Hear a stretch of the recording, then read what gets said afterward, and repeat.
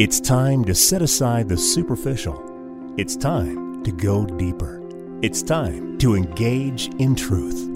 Here's John Bornschein. Well, hello everybody. Welcome back to Engage in Truth. This is John Bornschein. I'm the senior pastor of Calvary Fellowship Fountain Valley Church right here in Colorado Springs. And I am so thrilled that you're tuning in for a number of reasons. Our nation has gone through a very difficult time and continues to look forward with uncertainty. And I believe that though the elections are behind us, there are difficult days that lie ahead. And I don't say that to make you feel already like, wow, I'm listening to a very difficult broadcast. I want to preface what we're about to study today with that understanding that I believe that God is preparing the church for some adversity. Though the elections may have gone the way you wanted it to go, I believe that God is going to be pruning His church, that there is some difficult days that lie ahead, perhaps financially even for this country. I find it difficult to make the assumption that somehow we are going to skate by the idea that we could borrow $5 trillion to get through COVID-19 without implications financially on this country, or whatever the burdens that we may face that lie ahead. I know that we've already had a very topsy-turvy week. There have been some challenges already this week. Perhaps you've experienced that personally as well. And so I want to just shift gears a little bit here today and help us to understand as a church that we need to be ready. We need to be pruned. We need to be strengthened for the storms that lie ahead. We need to be standing on a solid rock in Jesus Christ our Lord. And so on Sundays, we've actually been examining Matthew chapter 10, even though here on the broadcast, we've really been putting our eyes really into the book of 1 Corinthians. Let me just take you a little bit into what we've been studying here as of late in Matthew chapter 10, as we've been examining the landscape today and how God has called us to more than perhaps what we have been committed to. It's time for complacency and apathy in the church to be a thing of the past. It is time for the church to rise up as the people after God's heart, a discipled people, a people of discipline and submission to the Lord Jesus Christ, because it is time that we start to apply the very principles that Jesus instilled in His disciples when He told them to go into all the world and preach the gospel, and baptizing them in the name of the Father, Son, and the Holy Spirit. It is time for us to be a people that understand that we have a role to play as the body of Christ. We've been so complacent with sitting and soaking and just taking in knowledge. It is now time that we rise up and disciple others, because persecutions are coming. He tells us in Matthew chapter 10, starting in verse 16, listen to these words. Behold, I send you out as sheep in the midst of wolves. Therefore be wise as serpents and harmless as doves. But beware of men, for they will deliver you up to councils and scourge you in their synagogues. You will be brought before governors and kings for my sake, as a testimony to them and to the Gentiles. But when they deliver you up, do not worry about how or what you should speak, for it will be given to you in that hour what you should speak. For it is not you who speak, but the Spirit of your Father who speaks in you. Now brother will deliver up brother to death, and father his child, and children will rise up against parents and cause them to be put to death, and you will be hated by all for my name's sake. But he who endures to the end will be saved. When they persecute you in this city, flee to another. For assuredly I say to you, you will have not gone through the cities of Israel before the Son of Man comes. Now I want to put our attention here just briefly into verses 24, perhaps all the way through 25, if we have the time to do so. You might think, well, that's only a couple verses, and you'll see why I believe we'll take the duration of our time here today. In Matthew 10, 24 to 42, when you go through those 19 verses, what you find is that the Lord is calling His people to follow Him.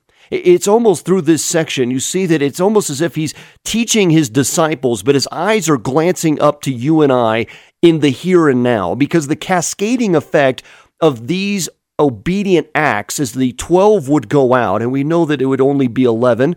The 12th would betray him. And of those 11, a 12th would be selected, and the Lord himself would choose Saul, who would be Paul, to go to the Gentiles. And so God's perfect planning, they would go out, and these instructions would apply to them, but it was also determined by God, pre-appointed by him, that all of these instructions would cascade all the way through the generations to you and I. Now listen to these words, Matthew 10, 24 to 25. A disciple is not above his teacher, nor a servant above his master. It is enough for a disciple that he be like his teacher and a servant like his master. If they have called the master of the house Beelzebub, how much more will they call those of his household? Now, this is the teaching of the Lord Jesus Christ on the matter of discipleship and what it costs and what it involves and consequently what it demands, that it demands our great attention to this subject matter. In fact, everything that we should be doing in the church today should be about this great purpose, as he declared in Matthew 28, 19 to 20. Go therefore, make disciples of all nations, baptizing them in the name of the Father and of the Son and of the Holy Spirit, teaching them to observe all things that I have commanded you. And lo, I am with you always, even to the end of the age. We're to go into all the world and make disciples. In Matthew chapter 10, our Lord is making disciples. He's building them up. These mathetes, they're learners, and this group of 12 are now going to be infused with the teachings of Jesus Christ for 3 years, and then they're to go out and do likewise, and that cascades to you and I. It means more than leading people to Jesus Christ. And you think, wait a minute, I thought that's what it's about. It is, but that's not the end of the commission. That is rather the beginning. In fact, I never go to the stage on a Sunday morning without that as my motivation, that we're to build the saints for the work of ministry according to Ephesians chapter 4. And he tells us in verses 12 to 13, for the edifying of the body of Christ, till we all come to the unity of the faith and of the knowledge of the Son of God, to a perfect man, to the measure of the stature of the fullness of Christ. And I believe that is the perspective of the teacher. We're to develop mature disciples who in turn go and develop others. I mean, it really, if we look at the multiplication factor of all of this, I believe that of the 2.4 billion who claim to be Christian, there's probably about 1 billion of those who are actually authentic believers, not Matthew 7 kind of believers who claim that they're followers of Christ, but aren't really following Christ. So let's say that there's 1 billion Christians in the world of the 7 billion plus people. Okay, that's still a significant number of folks. If we were to do exactly as we're instructed to do according to this text and all of the instructions of Jesus Christ, because he's going to repeat this throughout the Gospels, if we were to do exactly as he tells us to do, it doesn't have to be so daunting after all, because if all of the Christians, the real followers of Jesus, were to arise and go and disciple someone else, we would double the population of Christians in this world in 1 year. You'd go from 1 billion sold out for Jesus Christians to 2 billion sold out for Jesus Christians. And by 2022, if they also did likewise, you could have 2 billion new Christians in a matter of 2 years if we were obedient to these instructions.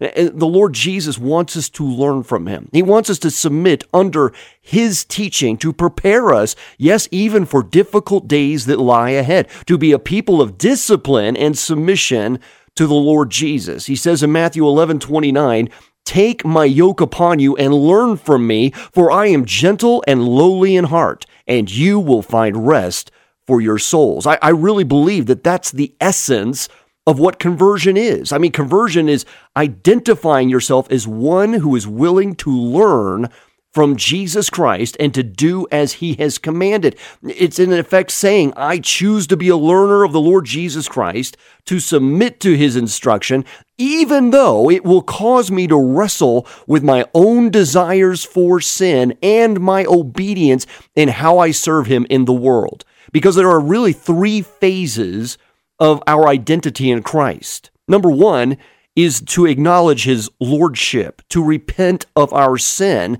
to declare his authority, that we confess with our mouth that he is Lord. And therefore we are now in allegiance to him. We have been betrothed to another. According to Matthew 12:36, we're no longer of the darkness. We are now of the light. We have chosen a side, according to Joshua 24:15. So we're now with him, and we have declared his lordship. That's phase one. The next step in the sanctification confirmation process is you're being consecrated and set apart to be used by the Lord. I believe the second step is we are being transformed by the washing and renewing of our mind, according to Romans chapter 12. All of those impurities being purged from us. And as we are maturing in our faith, then the devil has to use new ways to tempt us because we're no longer being drawn away by the things we were previously tempted by. But we know he's relentless. So we must stay in a posture of prayer and dependency on God through this. But just being less sinful is not the standard, because there's a third stage that we must then attain to, that we must ask the Lord to use us to his glorious purposes for. And that's to be the active disciple that's learning his ways, becoming Christ-like, and serving as Christ did in this world. A place that absolutely, desperately needs it. Needs to see believers out there who are the light in the darkness, because there are people destitute and desperate for truth. They may not even recognize that they need it. This is the stuff of genuine conversion. It's an amazing thing that we often think that somehow just being less sinful is the standard. It is time that we raise the bar. Far too often what we've done is we've lowered the standard to appease our nominal efforts, as though being somewhat good is good enough. We pat ourselves on the back as if less sin is the result that we ultimately seek. And without dedication to the cause of Christ, we will compromise in almost anything and feel justified in doing it. I mean, several years ago, I remember a pastor sharing a story about a woman who had claimed to be a Christian for several years, had amassed a following, had risen to some level of fame as she was giving her testimony about the Lord, and then she participated in a nude photo shoot for a fundraiser. And then she justified it because in her mind, the end justified the means. And that's not the way that this works. Without discipline, we will do as we feel. And what we feel can be very misleading and not in accurate precision to the ways of God. And we would think that somehow we're still in his favor. We need to become a people of discipline once again, according to Acts 17:11, 1 Corinthians 9:27, Isaiah 28:10, just to name a few. I find it frustrating how the lack of discipline seems to permeate the church landscape today. We find it so difficult to even get into church, to even pick up the Bible, to even pray in a day. And yet look at what's going on around us.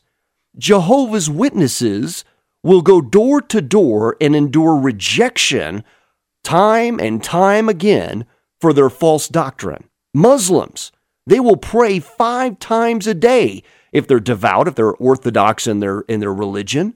And even the Hindus will pray 5 times per day at 5 a.m., 9 a.m., 1 p.m., 4 p.m., and 8 p.m. And they're even encouraged to pray for the full hour so that they're praying 5 hours a day. How about the Buddhists? For someone to become a guru in the state of Buddhism, they need to go through 100,000 repetitions of 8 different practices, which take several years to accomplish. And then they'll go into a solitary retreat for 3 years, 3 months, and 3 days. On average, if someone maintains the life of a Buddhist monk, they will spend 2,500 hours in prayer each year to a false god. Why is it that Dwayne Johnson can work out 6 days a week to build superficial muscles, all because he wants to look good on a silver screen, to act in a movie that no one will care about in 2 years? It's all frivolous. It's all going to be burned up. None of it means anything in the scope of eternity. All of these people will serve false gods. They will dedicate themselves to their ways and practices of this false doctrine. You have others who are trying to accumulate some sort of success and a monetary value in the eyes of men and status and fame. And then even the Antichrist in Daniel chapter 11, verse 37, will be so fixated on his goal of power, he won't even be enticed by women. He won't even want a woman because all he'll want is power. Why is it that pride, arrogance, power, false religion, all of these things seem to yield greater disciplines than us who are being prepared to be joined with the God of the universe forever through the only way of truth and life, Jesus Christ our Lord? We're to be yoked with him forever and ever. And yet, none of that seems to drive a discipline that we might even pick up our Bible today or even pray today. We're being groomed to be yoked with the God of the universe forever and ever, to reign on a throne over all that he has created, to rule over nations, and yet we seem to lack discipline in anything related to what that means to be groomed for him. I remember my grandmother, she went through these, she grew up in a very wealthy family. And I'll tell you what happened in that in a moment, because it's a side of the family I never met. They were part of the Houston family. My grandmother's last name was Houston, of Sam Houston. And so they used to associate with many wealthy families. So she went to various schools where she'd have to balance books on her head. She would have to go through all of these disciplines, even how to set tables and so forth. She was being groomed to be married to someone else of influence, affluence, and power. Right? She went through all of these processes because they were looking for her to be married to someone like them. It's interesting because here the scriptures have highlighted the fact time and time again that we are being groomed to be yoked with Jesus Christ forever over all that he has created in the universe. And yet there we have a situation where my grandmother was being disciplined for some earthly gain of some sort, some treasure that was going to be fleeting and rusty and where moths might destroy it. Of course, she ended up rebelling against that, ended up marrying the boy on the other side of the tracks, so I was birthed out of rebellion, if you will. It's an interesting family story. Never met that side of the family, but all of that practice that went into place to train and equip her for that role of being a spouse. And the Bible tells us when we partake of communion, we are even taking of the elements to remind us to whom we're betrothed to. Under the huppah, we have partaken of these food elements of the bread and of the wine as a reminder to whom we're betrothed, and that Jesus Christ has gone to prepare a place for us, will come back to us, and will take us unto himself. And there we go to the wedding feast with the Lamb, and then we will reign at his side forever and ever on thrones over all the kingdoms that he has established. And yet none of that seems to drive us to action. None of that seems to drive discipline out of his people. And this will be such an important teaching of the Lord Jesus that he repeats it throughout the Gospels, throughout Matthew, Mark, Luke, and even the same principles that are repeated throughout the book of John. And the people who've responded to this kind of teaching of saying we need to be a people of discipline, devotion, and dedication, these are the kind of people who held nothing back from God and became world changers, changing the course of history. People who were consecrated and dedicated themselves on a level that most people haven't even considered. I think of many like Jim Elliot, the Auca missionary who died at 28 years of age. He said, "God, I pray thee, light these idle sticks of my life, that I may burn for thee. Consume my life, my God, for it is thine. I seek not a long life, but a full one like you, Lord Jesus." Oh, what a dedication. And it cost him everything. Jonathan Edwards, he wrote some powerful words. The Lord used him mightily because he was willing to pay the price. He was willing to count the cost and follow Jesus, even if it cost him everything. Listen to the words that he wrote. "I claim no right to myself, no right to this understanding. This will, these afflictions that are in me, neither do I have any right to this body or its members, no right to this tongue, to these hands, feet, ears, or eyes. I have given myself clear away and not retained anything of my own.